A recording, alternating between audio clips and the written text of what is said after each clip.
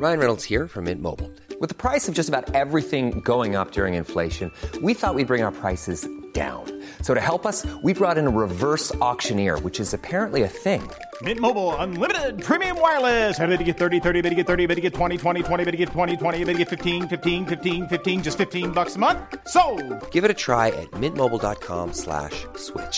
$45 up front for 3 months plus taxes and fees. Promo rate for new customers for limited time. Unlimited more than 40 gigabytes per month. Slows full terms at mintmobile.com. Je suis venu vous parler d'Europe. Das ist ein guter Tag für Deutschland und es ist ein guter Tag für Europa. Brexit means Brexit. Du lytter til Parlamentet, Altingets podcast om Europa. Sponsoreret af 3F.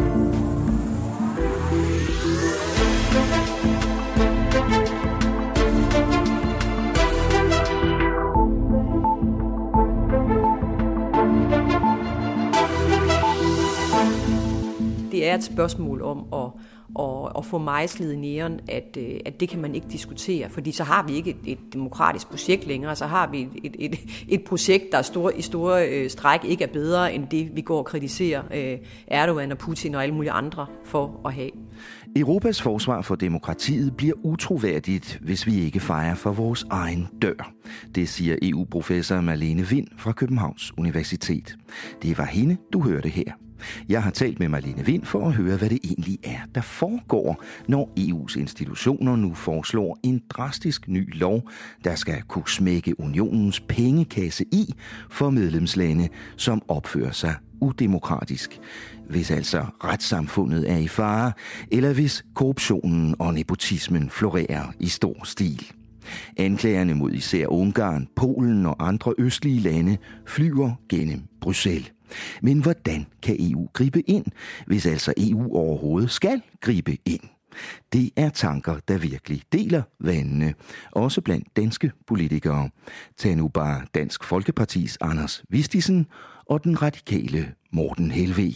Men vi kunne da aldrig drømme om at gøre, som jeg kan forstå, at Dansk Folkeparti faktisk har gjort, at sige, at Orbán er på rette spor i forhold til udviklingen af det ungarske samfund. Det synes jeg, der er dybt kritisabelt. Dansk Folkeparti har sagt, at Orbán er på det rette spor i forhold til at løse migrationskrisen, fordi han var den, der fik stoppet det her fuldstændig vanvittige flow af migration op igennem Europa, som I jo i det radikale ønsker, at man bare skal komme frit hertil, og det er jo også den politik, I forfægter.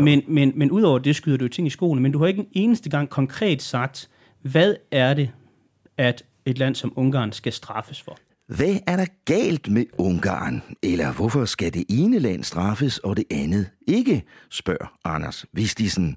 Du kan høre hans diskussion med Morten Helveg Petersen senere i den her udsendelse.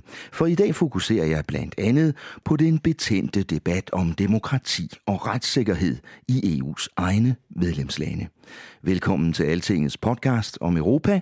Mit navn er Thomas Lauritsen. Parlamentet er sponsoreret af 3F, fordi Danmark fortjener fair journalistik om EU.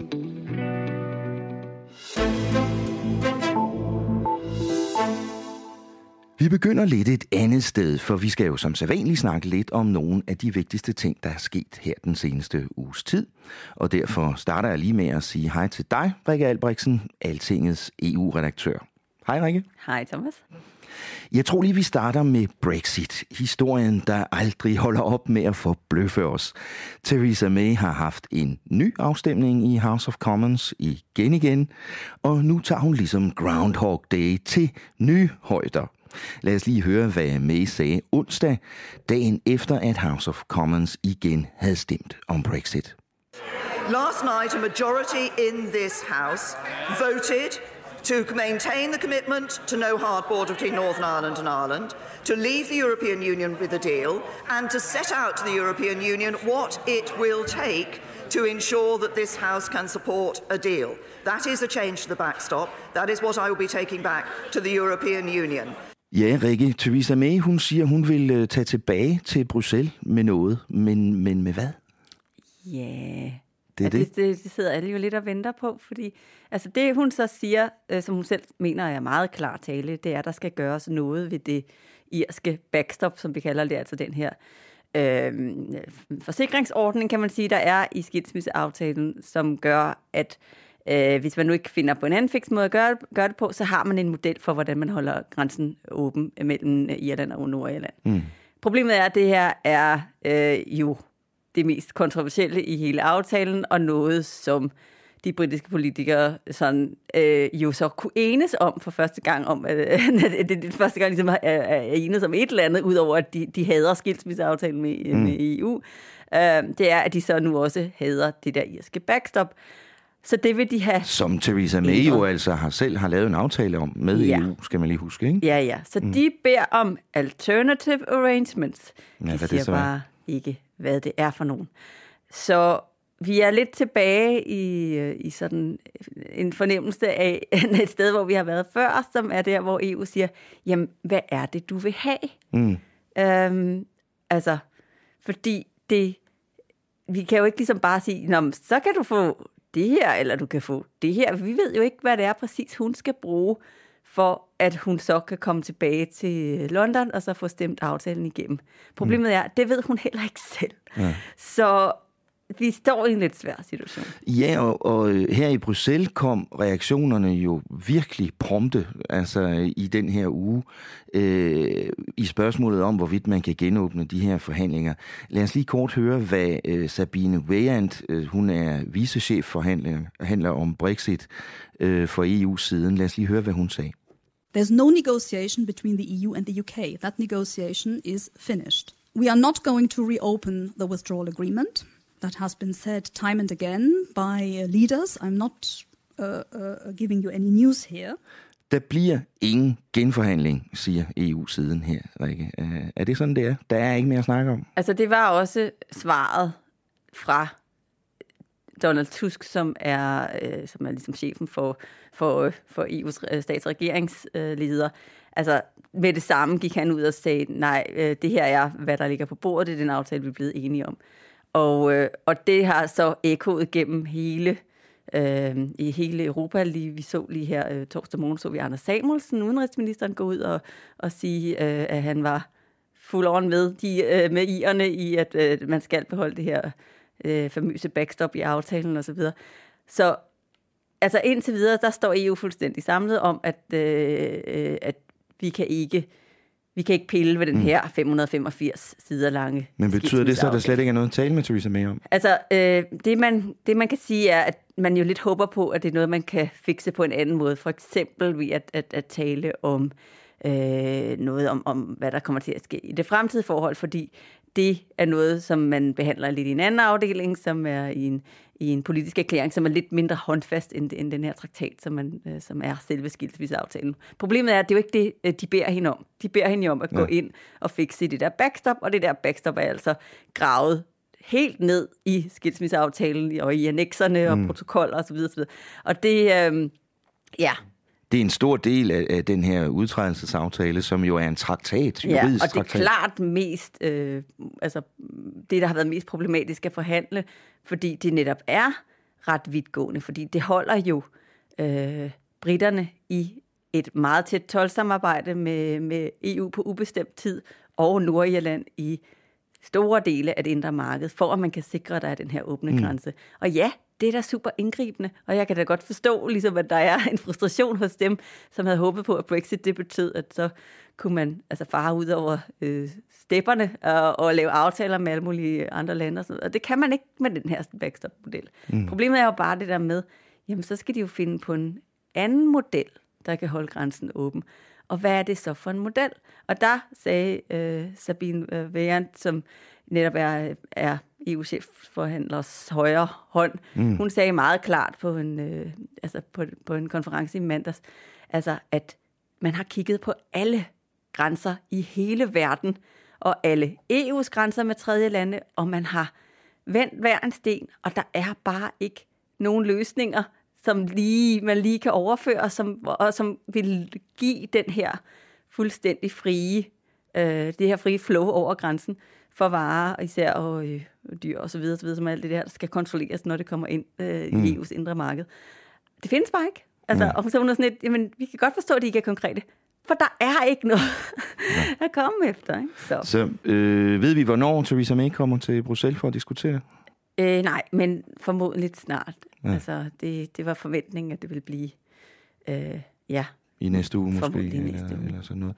Men det kunne jo godt tyde på, at hun kommer og beder om noget, hun bare ikke kan få. Ja, og nogle af de ting, som jo har været vendt ret mange gange allerede, og som hun har fået klart nej til indtil videre, det var, at hun ville gerne have enten en eller anden form for tidsbegrænsning på det her backstop, så man sagde, at man kun kunne være i det x antal år, 1 år for eksempel, eller noget lignende, eller at man på en eller anden måde kunne få lavet sådan en exit-klausul, sådan at britterne, hvis de pludselig blev træt af at være i det, så kunne sige, hej med jer venner, nu er vi dem, der er en nødbremse på nødbremsen. En nødbremse på nødbremsen. Ja, præcis. Problemet er jo bare, at hvad kommer der så i stedet for? Altså, så betyder det jo egentlig bare, at man stadigvæk lader irerne hænge i sådan en uvished om, hvorvidt at de skal til at bygge kontrolsteder på den her 500 kilometer lange grænse med over 200 grænseovergange. Ikke? Altså, det er jo det, som man vil undgå, fordi at det er det, der ligesom underbygger den her spinkle fred, der er mellem Nordirland og Irland. Så det er svært. Rikke, britterne skal jo ifølge planen være ude natten mellem 29. og 30. marts. Så det vil sige, at der er lige knap 2 måneder nu. Altså, det forekommer mig, at tiden er ved at løbe ud, selv hvis miraklet skulle ske, og de fik en aftale i morgen, at de så simpelthen ikke kan nå at blive færdige. Ja, fordi man skal jo ligesom huske på, at det ikke bare er noget med, at de så lige skal stemme ja, og så er den over stregen. Altså, for det første skal Europaparlamentet så også, og EU's ministre sige ja herover fra den her side af kanalen, men britterne skal jo selv gennemføre flere 100 stykker lovgivning, fordi de ligesom skal have ryddet op i det der Brexit-moras. Som, og der skal jo i det øjeblik, den her aftale bliver godkendt, så skal der fremlægges et lovforslag om, hvordan den skal gennemføres, og så skal den stemmes igennem, og så videre, så videre. Altså, der er en længere proces derovre også. Så det kan være, at vi kommer ud i en forlængelse af de her forhandlinger. Ja, jamen det kan det sagtens. Det ser i hvert fald ud til at være, altså under alle omstændigheder, selv under de bedste omstændigheder, at så er man i bekneb for tid. Ikke? Ja. Men altså, det kan vi kun tage stilling til den dag, Theresa May ligesom kommer hen og siger, at hun vil gerne bede om en forlængelse. Og så åbner det jo så en helt ny Pandoras æske af store spørgsmål, fordi hvad sker der så med Europaparlamentsvalget? Hvad hvis hun nu siger, jeg vil gerne have en forlængelse, men jeg kan ikke love jer, hvad det er, den her forlængelse skal bruges til, om hun stadigvæk, skal kæmpe med sit eget bagland med omkring, hvad det er, at de egentlig gerne vil have, hun beder EU om. Hvad er det? Altså, der er sådan mange ting, men den tid, den sover. Nu til noget helt andet, Rikke, som de sagde i Monty Python i gamle dage. Nordmakedonien er en realitet. Ja. Det er stort. Der er ved at blive sendt ansøgninger til FN om navneskift og det hele. Og det sker jo efter, at det græske parlament i sidste uge i fredags jo kunne stemme den her aftale igennem. Forholdsvis snævert, 153 mod 146. Og ja, det er sådan en af de der til historiebøgerne, ikke? Altså, det er nu kan det være, NATO får et nyt medlemsland lige om lidt. Det sætter et punktum for en navnestrid, der har været, har hængt over Makedoniens sådan politiske integration i verdenssamfundet siden Jugoslaviens fald, ikke? Og hvor Grækenland simpelthen har blokeret deres medlemskab af både NATO og EU, fordi at man har den her frygt for, at hvis Makedonien kalder sig selv Makedonien, eller nu Nordmakedonien, som det kommer til at hedde, at så betyder det, at de har en eller anden form for territoriel sådan ret til den region i Grækenland, i Nordgrækenland, som hedder Makedonien. Og det er sådan noget, der stikker virkelig, virkelig dybt i den græske befolkning, om at det handler om deres historiske arv og så videre, og især om Alexander den Store. Som er deres store held i den der. Var han græker, eller var han makedoner? Ja, det tør jeg slet ikke blande mig i. Bottom line er, det har man brugt rigtig lang tid på at skændes om, og nu er det simpelthen... Nu er de blevet enige. Yep. Ja. Så allerede fra næste uge kommer der sving i hele NATO-processen, og til næste sommer, det handler om EU's kalender, kan man sige, hvornår man ligesom diskuterer sådan nogle udvidelsesspørgsmål, der kan Makedonien få kandidatstatus. Det kunne de faktisk snilt have fået. Sidste år, der var det faktisk ret så oplagt, der havde kommissionen sagt, ej, kom nu, lad os lige give dem den, fordi der havde de lige indgået den her aftale på politisk plan, altså mellem lederne i Grækenland og Makedonien, som så er blevet endelig ratificeret nu. Men der stod landene sådan lidt på bremsen. Ja. Det er jo mere, EU-medlemskab er mere kompliceret end NATO-medlemskab, fordi EU handler om så mange forskellige ting. Det er det, ikke? Og man sagde, altså der var nok 2 grunde til, man sagde nej. Der var den der sådan almindelige udvidelsestræthed, der ligesom er i EU. Man føler sådan lidt, okay, vi har sgu rimelig mange problemer allerede. Eller har man egentlig brug for sådan lidt at få lidt mere sådan Balkan Spice ind i det, når man har et land, som trods alt, altså ligesom flere andre lande på Balkan, har deres historiske efterslæb i forhold til sådan at få en fungerende stat op at køre, og korruption og som jeg kommer til at fortælle om lige om lidt, så er der problemer nok, kan man sige, med den sidste østudvidelse og nogle af de lande, der kom ind dengang, ikke? Så der kan være en frygt der for. Så der var allerede mere. Sådan lidt almindelig sådan træthed omkring det der med at udvide flokken. Men så oven i det, så er der også det noget med, at jamen netop, hvor langt var de kommet af det? Har de reelt gjort deres hjemmearbejde og så videre. Og der fik de ligesom nogle lektier for, og dem har de altså ikke så fået lavet det, altså på netop sådan noget antikorruption og offentlig administration og styr på sig selv og sådan noget. Og der er der ikke sket meget. Altså Makedonien har været meget optaget af hele den her proces. Den har været ekstremt splittende for det politiske spektrum, fordi man havde ligesom, altså en regering, der meget, meget gerne ville det, og en opposition, som altså mente, det var et overgreb på nationalstaten, ikke? Altså, smide den historiske arv ud, ikke? Ja. EU skal så tage stilling til i første omgang, om Nordmakedonien skal have status som kandidatland. Bliver det så noget, der sker her til sommer, eller hvordan tror du? Ja, altså der er det i hvert fald, det der, de som tager bestik af det første gang, ikke? Og der bliver det lidt interessant at se, hvad der sker politisk internt i Grækenland, fordi en af de ting, der så skete i forbindelse med ratificeringen af den her aftale, det var jo, at den siddende premierminister Alexis Tsipras, han jo mistede sin koalitionspartner i svinget, fordi de hader den her aftale. Så det vil sige, at han sidder altså lidt på lånt tid i en minoritetsregering lige nu, som faktisk måske ikke holder hele vejen. De skal alligevel til valg på et eller andet tidspunkt inden efteråret, men det kan godt være, det kommer før og ikke senere. Og det, der er interessant ved det, er, at de står til at blive efterfulgt af en konservativ regering, det der hedder Nyt Demokrati, som ikke kan lide den her aftale. Og det er ikke fordi, man regner med, at de så ringer til FN og siger, hør, vi fortryder, eller et eller andet. Det kan de ikke. Altså, men man kan godt,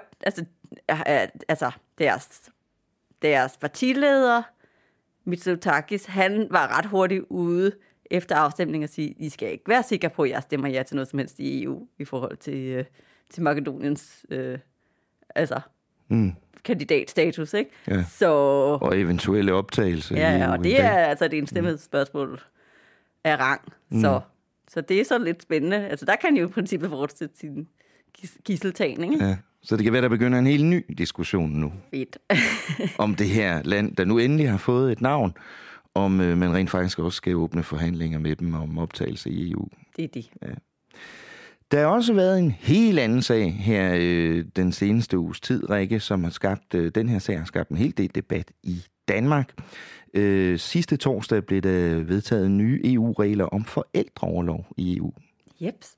Det er, eller tvangsbarsel, som nogen gerne vil kalde det hjemme i Danmark. Det, ja. Jeps. Det handler jo om, at man indfører fra EU-hold en øremærket ret til forældreorlov, sådan at minimum 2 måneder betalt orlov skal gå til hver forældrene, og som de ikke kan byttes indbyrdes. Og det har givet lidt af et ramaskrig derhjemme. Det er især regeringen, der synes, at det er noget værre hø. Altså, de har altid hadet ideen om at øremærke barsel til mænd. Det har bare ikke været en blomst, der har groet i deres have, som de siger. Så det er jo ikke så voldsomt overraskende. Og så har du så har du nogle fagforeninger, der synes, at det er altiders. Og så har du en rød blok, hvor nogen synes, at det er altid, og nogen ikke synes, det er altid. Hvor SF for eksempel synes, det er tip-top, men Socialdemokraterne synes, at det skal EU, der blande sig fuldstændig udenom. Så det er sjovt. Men der har også været nogle politikere i Danmark, der har talt om, at det i virkeligheden risikerer at blive skidt for børnene, det her, fordi fædrene ikke vil gøre brug af deres... det mener beskæftigelsesminister Troels Lund Poulsen, at det i virkeligheden kommer til at gå ud over børnene, fordi mændene ikke kommer til at tage det her. Og det må jo så stå for hans regning. Det er sådan, jamen det kan man jo ikke. Det må være op på dem. Det er jo netop ikke et tvangsbarsel. Det her er en ret. Det er ikke en pligt. Så det må de jo selv lægge råd med derhjemme i familierne. Så vi kan ikke vide egentlig nu, om det her betyder, at morens barsel bliver kortere, for eksempel? Jamen, det handler om, hvordan Danmark har tænkt sig at implementere de her rettigheder. Fordi vi har jo et system i dag, hvor du har 52 uger i det hele, hvor af de 32 kan du fordele præcis som du vil. Problemet har været, at i gennemsnit tager mænd 25 dage, og kvinder tager 231 dage. Så det kan man sige, at den der valgfrihed har betydet, at man har valgt, at det er kvinden, der tager barslen, ikke? Og det er jo egentlig faktisk mange, altså, det er jo grunden til, at EU-systemet overhovedet har kastet sig ind i den her kamp. Det er jo, at de har kigget på, okay, hvad er det, der gør, at kvinder, så snart de får børn, har sådan et knæk på deres professionelle kurve, hvor de simpelthen kommer bagefter, både på løn og på professionel karriereudvikling, helt op til, at de ender med en virkelig sløj pension. Og der er det der med at få børn at skulle være hjemme, bare en straf, der lige nu er ulige fordelt. Ikke? Så på en måde, så skal man både have knækket den her kurve, men du skal også ligesom gøre det lige så, hvad kan man sige, lige så ubekvemt for en arbejdsgiver at hyre en mand, som at hyre en kvinde. Og det har de ligesom, den har de ligesom taget på sig og sagt, jamen okay, vi kan tydeligt se, at der sker ikke noget ude i landet. Der er ikke, det virker ikke uden en lille smule, hvad kan man sige, strukturelt incitament ovenfra. Så nu må vi prøve noget andet, og så er det, de kommer med det her forslag. Ja. Og hvad er det egentlig, mændene får ret til? Jamen det er 2 måneder, ikke? 2 måneders hvad kan man sige, som 2 måneder til hver partner, som man ikke kan bytte, og så som er betalt, og så 2 måneder yderligere, man har ret til, men som ikke er betalt. Og det er så meget op til landene, hvordan det her kommer til at foregå, fordi på EU-plan er det her jo et kæmpe kludetæppe. Der er jo ikke 2 medlemslande, der er indrettet ens, når det kommer til, hvordan man har håndteret orlov og barsel. Så det vil sige, at når man siger, at det her er betalt, så er det op til medlemslandet, hvordan det skal være betalt. Ikke? Ja. I Danmark har man jo ligesom et niveau, der hedder sygedagpenge som minimum, og så kan arbejdspladserne så have nogle muligheder for fuld løn. Ikke? Men det vil formodentlig slå bunden ud af statskassen i rigtig mange andre lande, hvor... I Belgien for eksempel. Ja, her der er der ligesom kun... Det har de ikke råd til. 3 måneder til moren, og så var det, ikke? Så kan man tage noget forældreorlov, som er ubetalt, ikke? Og det samme med Frankrig. Sådan en af dem, der var mest villig varme omkring det her, det var præsident Macron. Han er ikke villig varme, når det kommer til at samle regningen op dog. Så han er sådan lidt, nej, det kan ikke være, fordi der ligesom havde været forslag om, at det skal være minimum på sygedagpengeniveau, det her. Nej, det vil han ikke.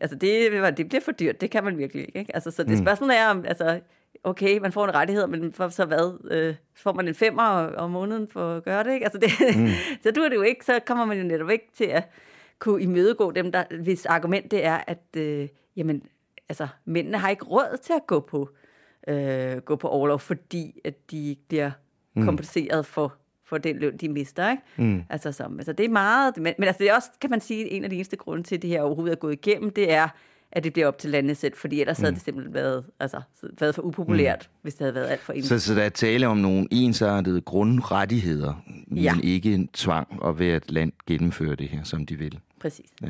Hvornår skal det være gennemført? Det skal det 3 år efter, at reglerne ligesom er helt klappet af. Nu skal de lige have det sidste blå stempel hos lovgiverne, ikke? Men når det så har været offentliggjort i EU-tidene, så er der 3 års implementering. Så den diskussion er nok ikke slut i Danmark heller? Nej. Endnu. Tak til dig, Rikke. Jeg vender tilbage til dig lidt senere for at høre lidt om næste uge. Nu er det tid til ugens tema. Det handler om retssikkerhed, om EU's demokratiske grundregler, om korruption og misbrug af EU's penge. Og om medlemslande overhovedet skal have penge fra EU, hvis de altså ikke overholder reglerne. Dommere, der bliver fjernet fra deres embeder, medier, der bliver kuet, lukket ned eller styret af regeringer, minoriteter, der ikke har lige rettigheder, et universitet, der bliver presset ud af landet, eller hvad med milliarder af kroner, der ryger i lommerne på magthaverne selv eller deres kammerater. Den slags har vi hørt en hel del om i de senere år, og det er ikke historier fra diktaturer i Langbordistan, jeg taler om. Nej, det er historier, vi nu i nogle år har hørt fra nogle af EU's egne medlemslande.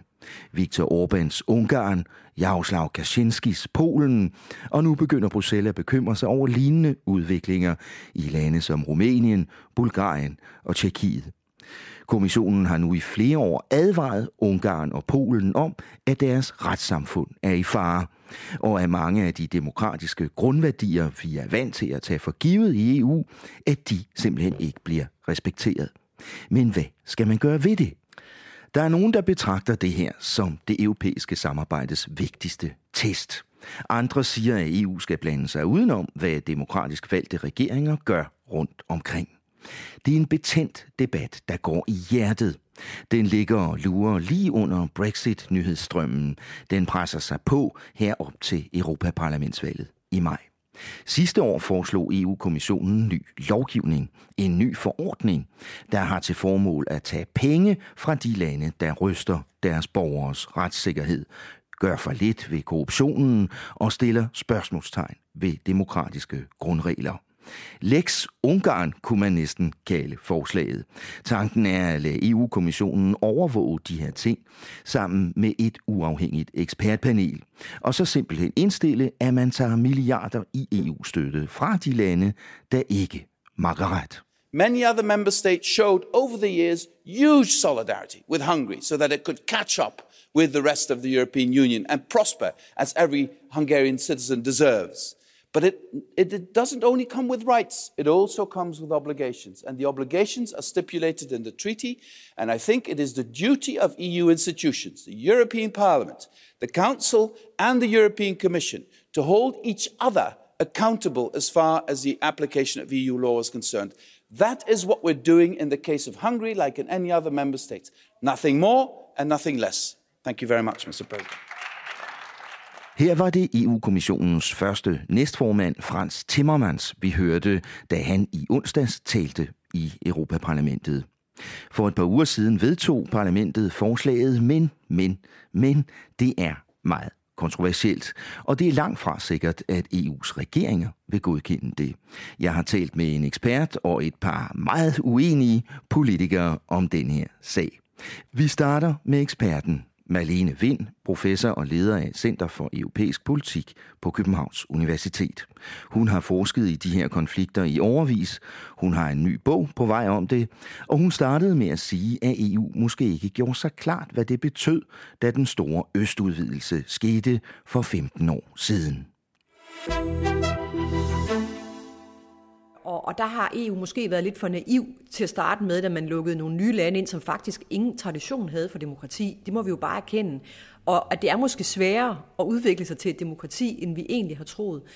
Men man tænkte bare, når nu er muren faldet, og alle er glade, og alle vil gerne være en del af vores klub. Og så skrev de jo alle sammen under på nogle principper. Men det har altså vist sig her de senere år, at det faktisk går ringere og bekymrende meget ringere, end man havde forventet. Og så har man altså ikke rigtig nogen mekanismer, man har ikke rigtig nogen håndtag at dreje på. Man har selvfølgelig det, som mange sikkert har hørt om, den her famøse artikel 7, som jo handler om, at man i sidste instans kan tage stemmeretten fra et land, hvis man fyrer dommerne eller sætter sig på anklagemyndigheden, så man slet ikke kan efterforske svindelsager, for eksempel. Men den er aldrig rigtig blevet brugt til noget. Den er aldrig blevet brugt, og den er svær at bruge, fordi der skal være enstemmighed, og de lande, der har været i sigtekornet her, de har sagt, altså det er så primært Ungarn og Polen, de har så sagt, jamen vi lægger veto mod, så vi beskytter hinanden, så det kan aldrig komme på tale. Så man har altså stået lidt og famlet efter det her problem, og samtidig så har EU altså også måttet erkende, at mange af de midler, som man uddeler til mange af de her lande, de går altså i de forkerte lommer. Det er der rigtig, rigtig mange rapporter og meget forskning, der viser. Og det har man heller ikke rigtig kunne gøre noget ved. Og det er jo vores allesammens penge, det er jo skatteborgernes penge, og hvor længe kan EU holde til, at pengene siver ned i nogle personers lommer, som slet ikke er berettiget til de her penge.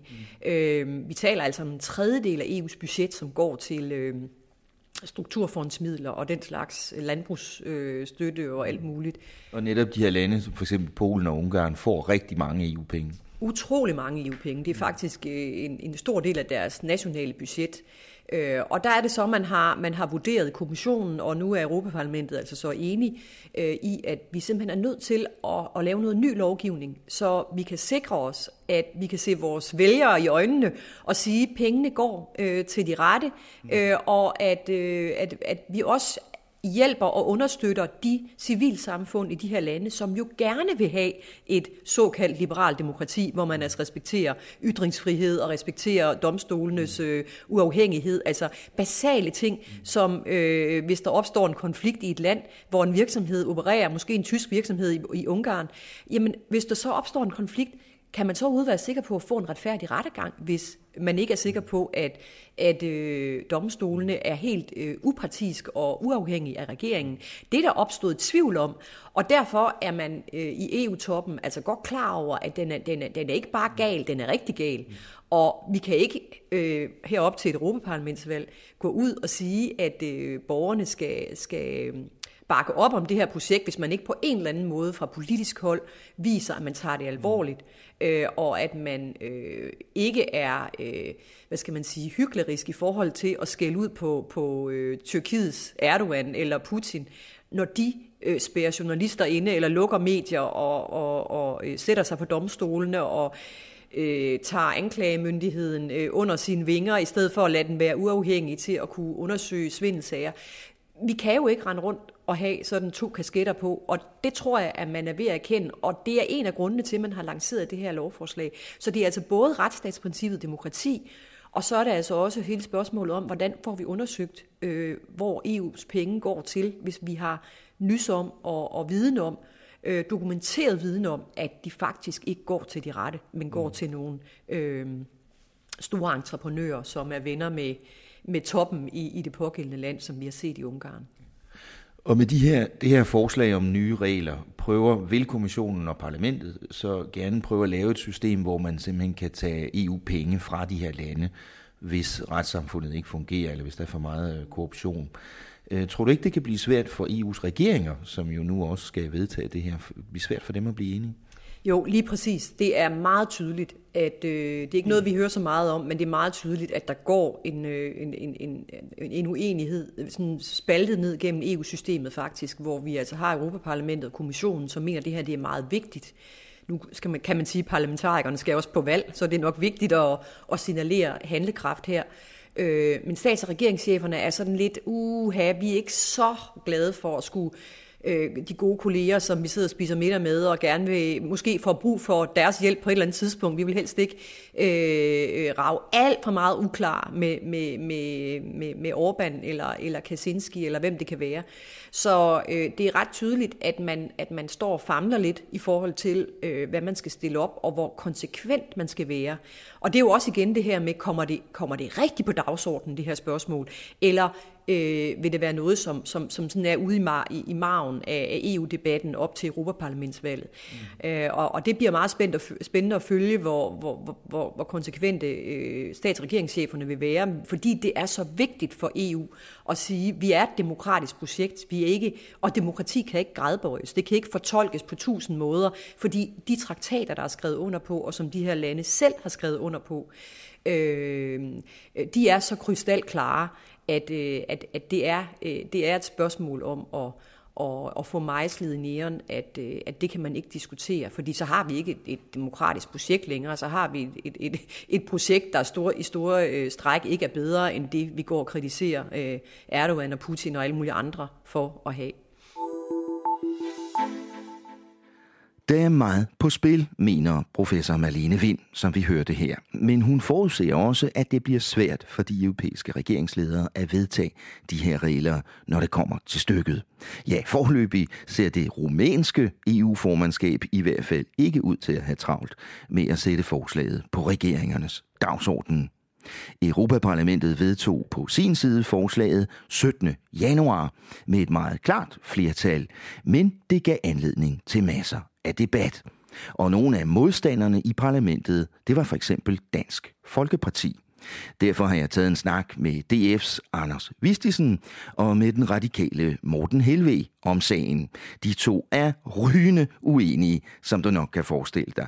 Hør her, Morten Helveg startede med at forklare, hvorfor han synes, det var vigtigt at stemme for de nye regler.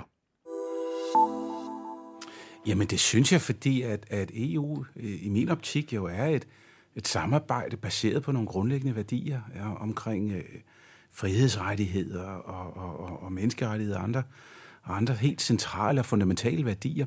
Og krænker man dem, så synes jeg også, det skal have konsekvens.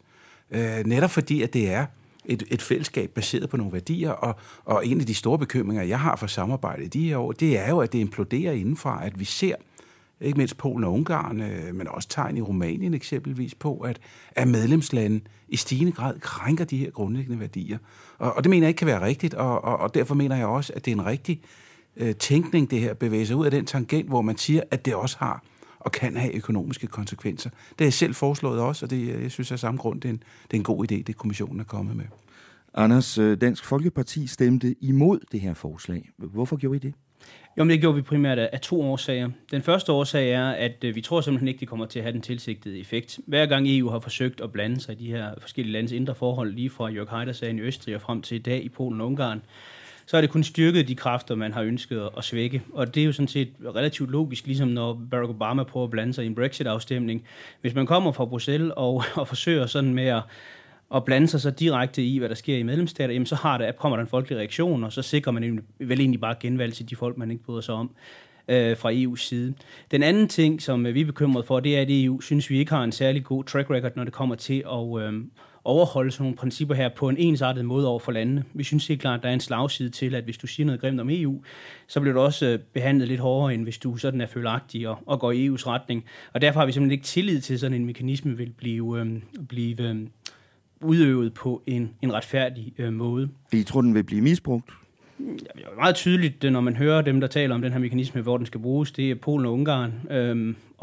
Og det tror vi egentlig også har noget at gøre med. Ikke fordi jeg siger, at Polen og Ungarn er perfekte lande. Der var en grund til, at Dansk Folkeparti var mod østudvidelsen, og jo helt generelt mener, at strukturfonden er en dårlig idé. Men vi tror primært, at man har de lande i sigtekornet, fordi at de også putter grus i EU-maskineriet. Morten, kan der være noget om, at EU har lyst til at straffe EU-skeptiske medlemslande på den her måde? Nej, det kan der ikke. Og jeg synes, at der, hvor Dansk Folkepartis argument falder til jorden, det er jo ikke mindst i forhold til det her med argumentet om, at man blander sig. Fordi skal jeg huske på, at de her lande har jo selv skrevet under på at gå ind i samarbejdet, baseret på netop de værdier omkring frihedsrettigheder, mediefrihed, ytringsfrihed osv. osv. Men de skal vel have lov til at være kritiske over for EU, hvis de vil. Og der er jo også masser af EU-kritik, også i Danmark, hvor man ikke kunne drømme om at skride ind af den grund. Jeg synes, den store forskel er, at vi har et samarbejde, hvor landene har skrevet under på, at det er de værdier, man vil overholde. Og så gør man det modsatte i handling. Og i den situation synes jeg kun, det er ret og rimeligt, at man så også tager det her sanktionsinstrument i anvendelse, altså den økonomiske dimension med i det. Jeg synes, der er hulens til forskel på det, når man netop siger, prøv at høre, vi skriver under på, at vi vil overholde de her værdier, og så gør det modsatte i handling, så synes jeg, det bør have en konsekvens. Lige så vel som det har på alle mulige andre områder. Når medlemslandene forpligter sig på fælles initiativer og på lovgivning, og ikke overholder det, jamen så skal kommissionen jo, så skal man jo kunne rejse åbningssager, osv. osv. Altså, der er nogle spilleregler, man skal overholde, og gør man ikke det, jamen så skal der også være nogle konsekvenser. Men der er 2 ting at sige til det, Morten. For det første, så har det jo ens konsekvenser. Frankrig og Tyskland berød jo de fælles euroregler masser af år i træk. Det havde ingen konsekvens. Da man fra Tysklands side besluttede sig for at droppe Dublin II-forordningen, da flygtninge- og migrantkrisen var på sit højeste, havde det jo ikke nogen konsekvens fra kommissionens side. Da vi i 2011 indførte en meget beskeden periodisk grænsekontrol, der stod kontrollanterne fra EU-kommissionen med det samme. Da Tyskland valgte at indføre permanent, i hvert fald indtil videre de sidste 3-4 år, permanent grænsekontrol mod Østrig, der var der ikke nogen reaktion fra kommissionen. Så der er ikke ens regler for ens forseelser. Den anden ting, som jeg også lige vil anholde, det er jo din egen gruppeformand her i Europaparlamentet, jubel-europæeren Guy Verhofstadt, har jo selv sagt i plenarsalen, da Viktor Orbán lavede nogle billboards i Budapest, selvfølgelig hovedstaden i Ungarn, der var rettet mod EU, at han ville ikke acceptere den form for anti-EU-propaganda fra et land, der modtog EU-støtte, og det skulle have den konsekvens, at Ungarn skulle trækkes i støtte. Så det er jo ikke nogen motiver, jeg stikker nogen i skoene, at det her det er en repressalie for deres adfærd. Det er jo noget, som blandt andet mange af dine kollegaer i ALDE-gruppen, men også i den store EPP-gruppe og i SRD-gruppen, siger helt åbenlyst i plenarsalen, at det her, det er straffen for ikke at rette ind. Men skal vi ikke lige holde fast i, hvad det er, der sker i øjeblikket, hvor alvorlig situationen er i Polen og Ungarn? Altså, vi snakker om et illiberalt demokrati, som man helt åbent hylder fra ikke mindst Orbáns side, og som jeg må forstå, at Dansk Folkeparti synes er helt fint. Vi snakker om, at man knægter helt basale frihedsrettigheder, som står i de forskellige traktater, og er med til simpelthen at implodere det her samarbejde. Vi ser, hvordan Putin udefra kan spille på de her kræfter, hvor man helt åbent og frejdigt siger, ja, vi vil og vil gerne destabilisere og underminere. Og når Orbán taler om det illiberale demokrati, støttet op blandt andet af Dansk Folkeparti, så er det jo en fuldstændig underminering af nogle af de her fælles værdier. Det er det, vi snakker om. Det er den alvor, der er i situationen, der gør, at jeg synes, det er ret og rimeligt, at man også klemmer dem på pengepungen. Og du tror slet ikke, der kan være nogle anderledes politiske årsager til, at EU kunne ønske at kritisere de her lande? Det er så dybt alvorligt, det der foregår. Altså, så jeg mener virkelig, det er med til, at det her samarbejde er i sin største eksistentielle krise, siden det blev skabt i kølvandet på 2. verdenskrig. Der er ydre trusler i form af Putin, amerikanerne, der trækker sig ud, der er hele syddagsordenen i forhold til migration og flygtning. Men den indre udfordring er, at vi har illiberale demokratier, anført af Orbán, der er helt åbent og frejdigt siger, ja, det der med det liberale demokratis frihedsrettigheder omkring menneskerettigheder, ytringsfrihed, mediefrihed, forsamlingsfrihed, det blæser jeg en hat fuld og gør fuldstændig, hvad det passer mig. Det er den alvor, der er i situationen. Altså, hykleriet driver jo næsten ned ad væggene, når man hører de radikale tale en gang imellem. For det første sidder Viktor Orbán jo i EPP-gruppen, og det er jo der, han har sine venner hos de konservative i Danmark. For det andet sidder du jo også med nogle regeringer i din gruppe, der er stærkt problematiske. For eksempel den rumænske, som du selv var så bekymret for, er jo en regering, der endda har taget navn efter jeres parti hernede. Det ene regeringsparti hedder ALDE. Vi har en ALDE-regering i Tjekkiet, hvor premierministeren efter alle medieforlydender har bortført sin egen søn til et andet land, så han ikke kan blive retsforfulgt for EU-bedrageri. Jeg ved ikke, hvad det er, du... Du anerkender ikke, at ALDE sidder i regering i Tjekkiet og i Rumænien. Det er da en ny fakta. Men jeg siger bare, at... Jo, men jeg siger bare, at det er sjovt, at du så fokuserer så meget på det. Når du bekymrer dig så meget om frihedsrettighederne, hvor er ALDEs kritik så af et land som Spanien, hvor man gennemtævede fredelige demonstranter, fordi man havde en folkeafstemning om løsrivelse i Catalanien? Altså, der er store problemer i det europæiske samarbejde, og Dansk Folkeparti er jo generelt, som du ved, bekymret over alt, hvad der ikke er dansk, og alle kulturer, der er lidt forskellige. Men at sige, at Polen og Ungarn er i en eklatant værre stadie, end hvad du ser i en række andre EU-lande, det kan jeg simpelthen ikke. Vil du reagere på det, Morten? Ja, fordi det har jeg virkelig svært ved at forstå, at du ikke ser, altså at det, der sker i Polen og Ungarn, at det er så alvorligt, som det er. Og i øvrigt, altså bare for god ordens skyld, vi er jo de første i ALDE-gruppen til at kritisere også egne, og ikke mindst situationen i Rumænien er vi dybt bekymret for. Men skal vi ikke lige huske på, hvad det er, der er på spil her? Orbán siger højt og flot og åbent, at han er modstander af det liberale demokrati. Altså, det er en helt anden samfundsmodel, samfundskontrakt, udvikling i et samfund, der foregår i Europa i de her år, og det er vi da nødt til at stå på mål for, ikke skal have sin gang. Hvad er det helt konkret, det er dybt problematisk. Hvad er det helt konkret i Ungarn, som er værre end for eksempel, hvad der sker i Rumænien, hvor dine venner har magten, eller i eller som i vi Spanien, selv er dybt kritiske overfor, Anders. Det skal hvorfor er de så stadigvæk medlemmer hos jer? Hvis du er så kritisk overfor det. Fordi vi har store diskussioner internt netop om, hvorvidt de skal være medlemmer. Men og det er netop noget af det, vi diskuterer. Men vi kunne da aldrig drømme om at gøre, som jeg kan forstå, at Dansk Folkeparti faktisk har gjort, at sige, at Orbán er på rette spor i forhold til udviklingen af det ungarske samfund. Det synes jeg, der er dybt kritisk. Dansk Folkeparti har sagt, at Orbán er på det rette spor i forhold til at løse migrationskrisen, fordi han var den, der fik stoppet det her fuldstændig vanvittige flow af migration op igennem Europa, som I jo i det radikale ønsker, at man bare skal komme frit hertil, og det er jo også den politik, I forfægter. Men udover det skyder du jo ting i skoene, men du har ikke en eneste gang konkret sagt, hvad er det, at et land som Ungarn skal straffes for? Eksempelvis, når man kyler et fuldstændig fredsommeligt universitet ud af landet og lukker det ned, fordi man anklager i det her tilfælde en amerikaner, George Soros, for at drive det her. Når man vælger at sige, at NGO'er og civilsamfund ikke kan agere og ikke kan operere på normale vilkår. Når man vælger at sige, at det er statsejede medier, der skal drive hele udviklingen frem. Når man går ind og kritiserer i forhold til forsamlinger og også i forhold til demonstrationer, at slå hårdt ned på det. Nogle af de helt basale frihedsrettigheder, som vi har vendet os til i det europæiske samarbejde, er under pres af Orbán, og det skal vi da tage afstand fra. Morten, der må jeg bare lige spørge dig så. Vil et universitet som det, som du så mener, Orbán har lukket ned, der har de jo en anden fortolkning, vil det være lovligt i Danmark? Vil man kunne lave et privat universitet i Danmark på den måde? Hvor stor en del af mediekoncentrationen er på statslige hænder i Danmark? TV2 og DR er ejet 100% af staten. Vi havde for nylig et eksempel, hvor kulturministeren udskiftede bestyrelsesmedlemmer i TV2 uden at orientere Folketinget først. Jeg spørger dig bare lige, de her ting, du sådan nævner, hvis du ser på dem objektivt udefra, hvad er forskellen så? Jeg synes, det er helt vildt at sammenligne det danske mediebillede med det ungarske mediebillede, og den sammenligning, den må du jo... Vil det her universitet, du taler om, vil det kunne operere lovligt i Danmark? Det må stå for din egen regning. Tilbage står, at du har jo en, tror jeg, fuldstændig sådan... ensartet kritik af, hvad det er, der foregår i Ungarn i øjeblikket, og det er dybt alvorligt. Anders, og at slå det hen som sådan noget hår i suppen. Anders, afviser du, at der er problemer demokratisk og med retssikkerhed i for eksempel Ungarn og Polen i øjeblikket? Nej, men det siger den europæiske menneskerettighedsdomstol jo også, at der er i Italien og i Spanien og i en række gamle EU-lande. Ja. Derfor hører jeg ikke, at de skal straffes. Dansk Folkeparti var jo faktisk nervøs over østudvidelsen. Vi stemte nej til østudvidelsen, netop fordi de her lande overhovedet ikke var på et niveau, hverken økonomisk, samfundsmæssigt eller demokratisk, hvor de var klar til EU-medlemskab. Der stod Morten jo og klappede i hænderne, men vidste jo udmærket godt, hvad det var for nogle lande, man lukkede ind. Det, jeg anholder her, det er hykleriet i argumentet, fordi Soros' universitet, og nu er Soros jo ikke en uskyldighed, han spekulerede jo for eksempel imod nationale valutaer, det har jo kostet masser af folk, der har pensionsopsparinger, milliarder at have sådan en spekulant, så det er jo ikke, fordi han er en stor liberal uskyldighed, altså han er jo også en mand med et CV, nu omfavner man ham så fra den pro-europæiske side, fordi han er imod Orbán, det er jo sådan, min fjendes fjende er min ven, men jeg siger bare, i Danmark kunne man ikke operere et privat universitet inden for den gældende universitetslovgivning. Så vi skal jo bare lige tænke over, hvad er det egentlig for nogle principper, vi lægger ned over dem, fordi som Morten siger, så skal det jo gælde for alle.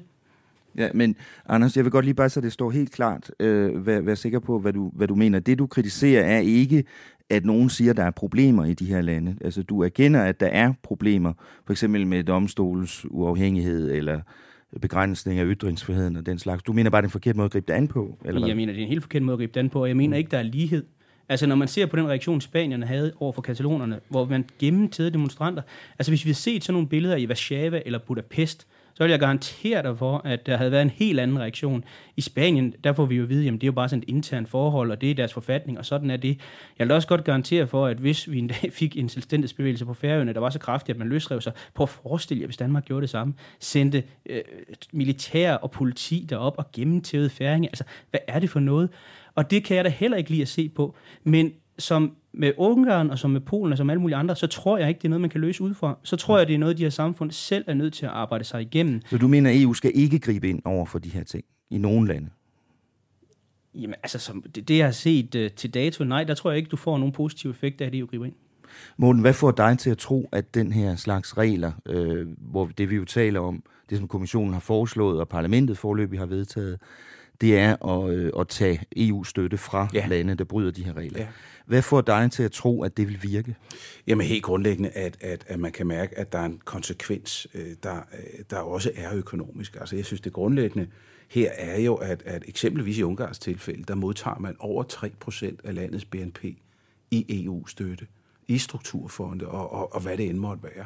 At sige, jamen prøv at høre, der må være en sammenhæng. Hvis man har skrevet under på at respektere de selv samme værdier, jamen så må der også være en sammenhæng mellem, at man er medlem af klubben, man giver og man tager, og det må så også indbefatte, at selvfølgelig skal man overholde de grundlæggende ting, som man har skrevet under på. Ellers kan man da ikke forvente at få en masse støtte med den anden hånd. Men det du siger, Anders, det er, at du tror, det vil give bagslag i virkeligheden.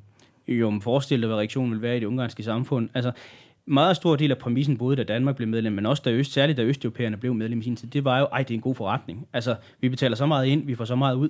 Det var jo også flæskepriser og så videre, når man så det her tilbage i 72, de her afstemningsplakater. Når man tager de goder væk, fordi Ungarn med et overvældende flertal har valgt Orbán, og lad os lige huske, det største oppositionsparti i Ungarn er jo ikke liberale kræfter, sådan som Morten måske ønsker sig, det er Jobbik. Altså det er folk, der er endnu mere højreorienteret end Orbán. Hvad tror man så, der kommer af reaktion på det i de ungarske samfund? Jeg tror, at den generelle reaktion bliver, at man føler sig fra en ungarsk perspektiv forrådt af det, man har meldt sig ind i. Man blev lovet, man var fuldt medlem af klubben. Man føler, man bliver set ned på som et nyt medlemsstat. Og det er da det, som både Jobbik og Orbán vil spille på. Og jeg vil da garantere for, at det giver et ret stort genvalg til begge partier. Så du erkender, at der er problemer i de lande. Du siger, at der er også problemer i andre medlemslande. Men du mener ikke, at EU under nogen omstændigheder skal gribe ind? Altså, nogle omstændigheder. Altså, hvis man udvikler sig til diktatur, så kan man da nok ikke med klubben. Altså, selvfølgelig er der en grænse. Men så slemt er det ikke, det er det, du siger? Nej, altså, du lige får tingene ned på jorden. Jeg tror, at de fleste, der har besøgt Ungarn, har et relativt tilforladeligt billede af det. Men lad os bare lige fokusere på, at de gange, man har forsøgt at gribe ind. I Østrig gik det galt. Hvad skete der? Man forhindrede jo ikke Jörg Haider i at komme i regering. Hvad er der lige sket i Ungarn? Orbán er lige blevet genvalgt, jeg tror for 3. gang. Hvad sker der i Polen? Jamen, Kaczynski står til at være suverænt det største parti. Han står til en kæmpe fremgang. Jeg kan slet ikke se, hvorfor EU tror, at de er på vej til at lykkes med den her strategi. Tak til Anders Vistisen fra Dansk Folkeparti og til Morten Helveg Petersen fra Radikale Venstre. Jeg tror, at deres sammenstød her giver en god fornemmelse af, hvor svær debatten om demokrati og penge bliver for EU's stats- og regeringsledere. Der er meget på spil i den her debat. Vi kommer til at høre meget mere om det her, tror jeg. Nu vender jeg mig lige til dig igen, Rikke Albrechtsen. Hvad sker der i næste uge? Jamen, der er et uformelt møde i Rumænien mellem EU's justits- og indrigsminister og dem, der har ansvar for asyl og sådan noget. Mm-hmm. Og så kommer kommissionen med nogle forslag, blandt andet om noget elektronisk sundhedsjournaludveksling og noget arbejdsprogram for forsvarsindustrien. Mm-hmm. Og så kan det jo være, at vi får besøg af Theresa May. Det ved vi ikke helt. Men, det kan jo være. Og hvis hun kommer, så kommer det til at fylde ja, om ikke andet, så sker der et eller andet på Brexit-fronten. Det kan man nok godt garantere. Ja, det er blevet et fast element her i podcasten at tale om Brexit. Tak til dig, Rikke. Vi ses i næste uge. Det gør vi. Det var så alt, hvad vi havde til dig i den her uge. Tak fordi du gav os din opmærksomhed. Du kan læse mere om Brexit, om barsel og meget andet om EU og Danmark på altinget.dk. Tak for, at stadig flere af jer skriver til mig med idéer, kritik og forslag til podcasten. Det er jeg virkelig glad for. Husk at kigge ind på vores Facebook-gruppe, hvis du har tid og lyst. Du kan nemt finde os ved at søge på Altinget Parlamentet. Vores podcast er sponsoreret af 3F, og den er produceret med mediestøtte fra Europaparlamentet. Men Altinget har det fulde ansvar for programmets indhold. Ansvarshavende redaktør er Jakob Nielsen, producer er Henrik Axel Bugter, mit navn er Thomas Lauritsen, og jeg havde vores EU-redaktør Rikke Albrechtsen med i studiet. Tak for i dag. Lyt med igen næste uge her i Parlamentet, hvor Altinget taler om Europa.